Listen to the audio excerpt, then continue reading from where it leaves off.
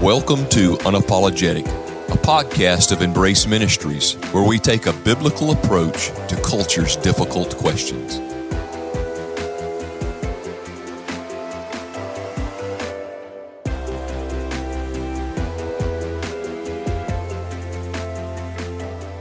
Hey everybody, welcome back to Unapologetic, podcast of Embrace Ministries. I'm here again, Andy Bowles, your host, with Eli Bowles, your co-host. We are lead pastor and worship pastor of Embrace Church, and we are excited to come to you again with another topic. If you have been listening to these in order, you notice that each week we have a new direction that we like to share. And so the second week of every month, we're talking about hard to understand Bible passages.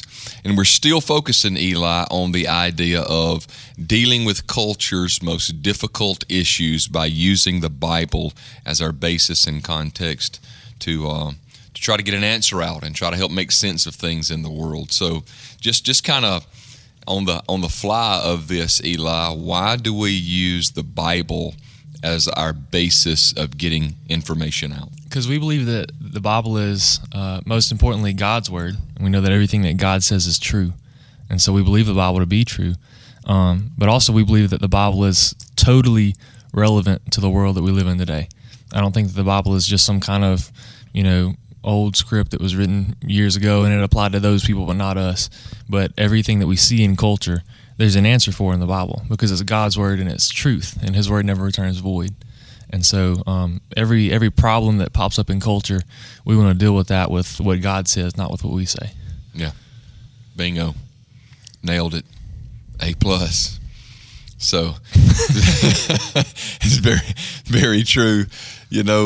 Sometimes people look at the Bible like it's an archaic book and that it does not apply and it's not relevant and all this kind of stuff. But whenever you look at it as a book, there's so many times you'll read it and it just does not make sense if you're just approaching it as a book. But when you look at it as God's Word, God's answer, God's plan, then all of a sudden it does have application. And it's through its revealing of a truth to us, gives us purpose and meaning and hope in life. Right. And whenever we talk about application to the world that we live in today, you have to be careful not to take things out of context. I feel like so many times we pick like one thing that we feel like applies to us, and we just use that one verse and we take it out of context. And I feel like that's part of the reason that we've chosen the difficult scripture we've chosen today, is because a lot of what we're going to talk about has been taken out of context specifically since 2020. A lot of what we're going to talk about today has been taken out of context. So. Yes, no doubt. When you start off in Genesis chapter 1, verse 1 and begin the journey of reading the Bible through, you're going to run across passages, verses of Scripture, thoughts that's revealed to us in the Word, and it's going to be a challenge to you, and I think it's intended to be somewhat of a challenge for your spirit, for your mind, for your obedience, and things like that. But even in an intellectual sense, you look in Genesis chapter 6 and you see these sons of God who involve themselves in the affairs of the daughters of men. And so passages like that, I'm reading through the book of Judges right now, just in my personal daily devotion. Yeah. And I just read, I can't remember the guy's name. Maybe his name is Japheth, where the dude goes off and asks the Lord, hey, I'm going to go out and I'm going to fight these enemies of Israel, and I want you to be with me. And if you'll give me victory, as soon as I come home, the first thing that comes out of the door of my house, I'm going to sacrifice that. And lo and behold, what comes out of his door? But his only child, it's a daughter, and it grieves his heart. And so I read through that story, and I think, number one, that's jacked up. Yeah. You need to be careful what you vow unto the Lord. As a matter of fact, Ecclesiastes 5:2 tells us that hold your mouth when you come into the house of the Lord. Don't make rash vows before the Lord. And that was probably Solomon's learning of that situation. Yeah. But as I prayed through that, I thought, Eli, this is the perfect picture of the sacrifice of the Father for us. I mean, if you illustrate it as this guy, I think his name was Japheth. I can't really remember right now, but if this guy, say this guy's life represented the Father, he went out and fought a war we could not fight. Yeah. He offered his only child, and if you read the story, his daughter mourned her virginity and said, "Let me get my friends and go up to the mountain." And for a couple of 3 months, they mourned her virginity and then came back, and he offered her as a sacrifice. I think sometimes we get so caught up on a father offered the daughter because of a vow. How come he just didn't say, well, forget that, I'm not going to do that, you know? The picture and the illustration is the father offering a child that was pure in every sense. Wow. Yeah. On the behalf of God's people being fought for and won for. Yeah. So it's the gospel, you know, and I think the lens of that should be preached from Genesis 1:1 all the way to Revelation. Oh, we're talking about Revelation. Yeah. Revelation today. And so you said something earlier, Eli, just like the hard to understand passage we have today has been more talked about, debated, tried to be understood since 2020. Why did you say that? I've just heard so much about Revelation and end times, specifically since 2020, and with all of the different conflicts that happened in 2020, and then there was COVID and political things going down, and I heard so many people try to make prophecies based on this prophecy.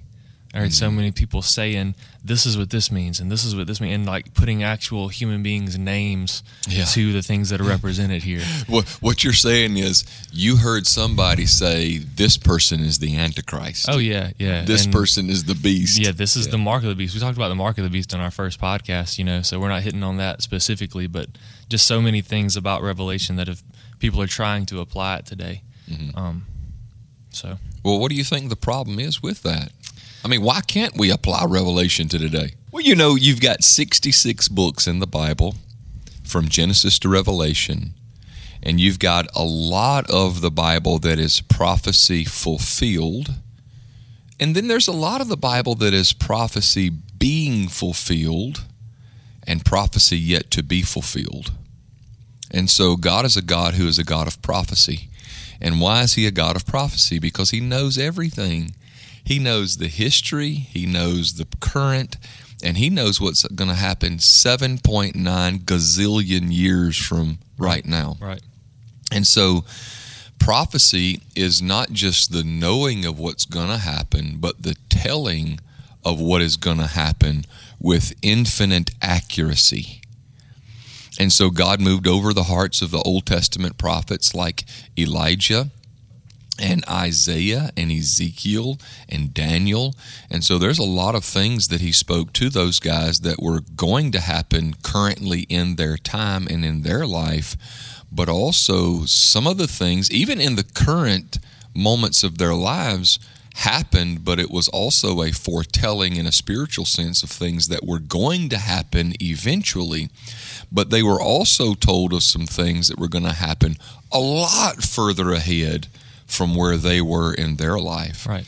And so when you look in the New Testament, you a way in which we rightly divide the word of truth. That's what Paul told Timothy in 2 Timothy chapter 2, verse 15, to rightly divide the word of truth. And the way we do that is to put the Bible in the categories in which it was written. Old Testament, New Testament. Well, the first 4 books of the New Testament, the gospel records of Jesus' life, Acts of the Apostles, the result of what Jesus did. It's a historical book, so is the Gospels to us, a historical book. Then you start looking at the letters of the apostles. Even within the letters of the apostles, there were things that were written in a current situation, and then there was sometimes the encouragement, like just for, say, example, Paul to the church at Thessalonica in 1 Thessalonians chapter 4, verse 13, when he says, "Brethren, I have you not to be ignorant concerning them which are asleep, or Christians who have died before you." You know, they're gonna beat you in the physical bodily resurrection of Jesus. Right. And so he kind of goes to that. And so in that, even that letter, that epistle is just another word for letter of an apostle, there was prophecy spoken of in that. But the whole letter was not dedicated to prophecy. Therefore, it's church letters. So what is the difference between, let's just say, 1 Corinthians and Revelation? Well, to rightly divide that is to know that Paul is writing to Corinth, while John the Apostle, the disciple whom Jesus loved, is exiled to the Isle of Patmos. And in my opinion, it was the fulfillment of what Jesus told to his disciples, in particular to Peter, when he said, there's one of you that will not die until you see my return. And Peter's all nosy up in that. It's like, right. I want to be that guy. I want to know what's going on. And Jesus says, Peter, you just do what I told you to do, bro. Yeah. You live you like I'm telling you to live you, and let this guy live him like I'm telling him to live him. And so it's John on the Isle of Patmos. And so there begins the book of Revelation, and this is where the creepy kind of crazy music comes in. Yeah. And because it's such a mysterious book. Eli, you've known me all of your life. Pretty much. and you know that I have struggled with the book of Revelation. Yeah. For years, I would not preach anything from the book of Revelation and was intimidated to grab phrases or verses to support other thoughts as line upon line, precept upon precept. The Word of God is not given any private interpretation. Right. And so even in moments to where I was supporting a thought or a verse in another passage, I was scared to go to Revelation or intimidated to go to the book of Revelation because I didn't fully understand it. But I think this is a key that's going to help a lot of our listeners, because I think it'll help me, I think it'll help you, is to know that this book of Revelation, you don't have to be intimidated by it because you're not supposed to understand everything about it. Right. Yeah. And so the world around you wants to make you question yourself, and why don't you know everything about the book of Revelation? How much can you know about the future? As much as what you can plan or what you're told. Even then, you don't know it for certain. So. That's right. And so prophecy is of the future.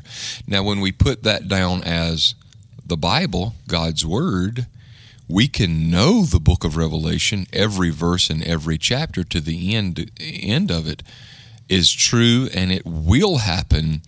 But sometimes the movie that we play in our mind is not going to match the words that we read off of the paper.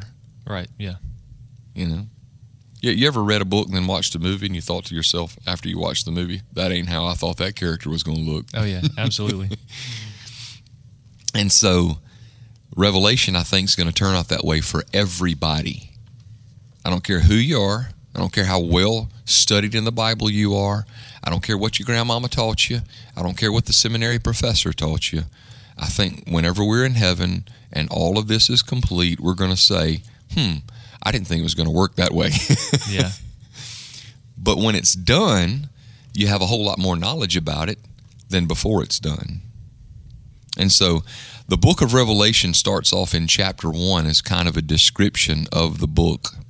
And so remember, Eli, that this book, according to verse 5, is a book that has a blessing with it. I'm sorry, not verse 5, but verse 3 says, "Blessed is he that readeth, and they that hear the words of this prophecy, and keep those things which are written therein, for the time is at hand."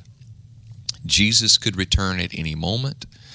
These things that we read of in the book of Revelation could happen, in my opinion, in much of a more visible, concreted, catastrophic type ways than what we see it. I don't think it's going to be questions of whether or not this is Revelation type things. I think it's going to be, boom, it's here. Yeah, for believers especially. I don't think that's one of the things where I hear all these people trying to relate this to our culture today, and they're trying to convince Christians and say, hey, this is it, this is happening. I don't think that true believers are going to have to question it.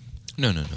The Bible says in 1 Thessalonians chapter 2 that the devil, satanic means, will blind or deceive those who don't believe. So that means there is a supernatural preserving for those who do believe. Right. We're not going to be ushered into believing a lie, but instead we are people who hold the truth. And that's not a pride issue for Christians, because we didn't do anything to get it other than just open our mouth and God fed us that. And so that's the good part of that. But as you read through this book with a blessing, you'll see in chapter 1, John continues to help us understand who the resurrected Christ is. Unapproachable, light in all of his goodness and glory, one who holds in his hands the 7 stars. And then in chapter 2 through chapter 3, he begins to dictate to John a letter that is to be written to 7 churches in Minor Asia. And so these churches are Ephesus and Smyrna and Pergamos and Thyatira and Sardis and Philadelphia and Laodicea.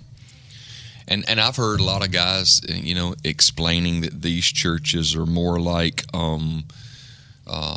not just physical churches that lived during that time, but typifications of churches throughout the history since the Bible has been concluded, like seasons of Christianity through history in dispensations or time frames of God's history. And but then again, I've heard certain preachers preach it in different ways. And again, Eli, that's the thing, man. Who can know other than what is written? We see the historical value. These were literal churches that existed in a time frame, right, but no longer exist. And so what I think we can do as Embrace Church, and I think we can do as Christians, is learn the lessons that these churches had to learn at one time, to make sure that Jesus is our first love, that we don't involve ourselves in idolatry, that we follow the teachings of Christ and not the teachings of the Nicolaitans. And that was one of the letters that was written, And so making sure that we have good teaching of the Word, loving Jesus, serving others, and have a passionate pursuit of Christ every day. And then in chapter 4, verse 1, there's the statement. Why don't you read that? I know you got your Bible open. Chapter 4, verse 1. It says, "After this I looked, and behold, a door standing open in heaven. And the first voice which I heard, like the sound of a trumpet speaking with me, said, 'Come up here, and I will show you what must take place after these things.'"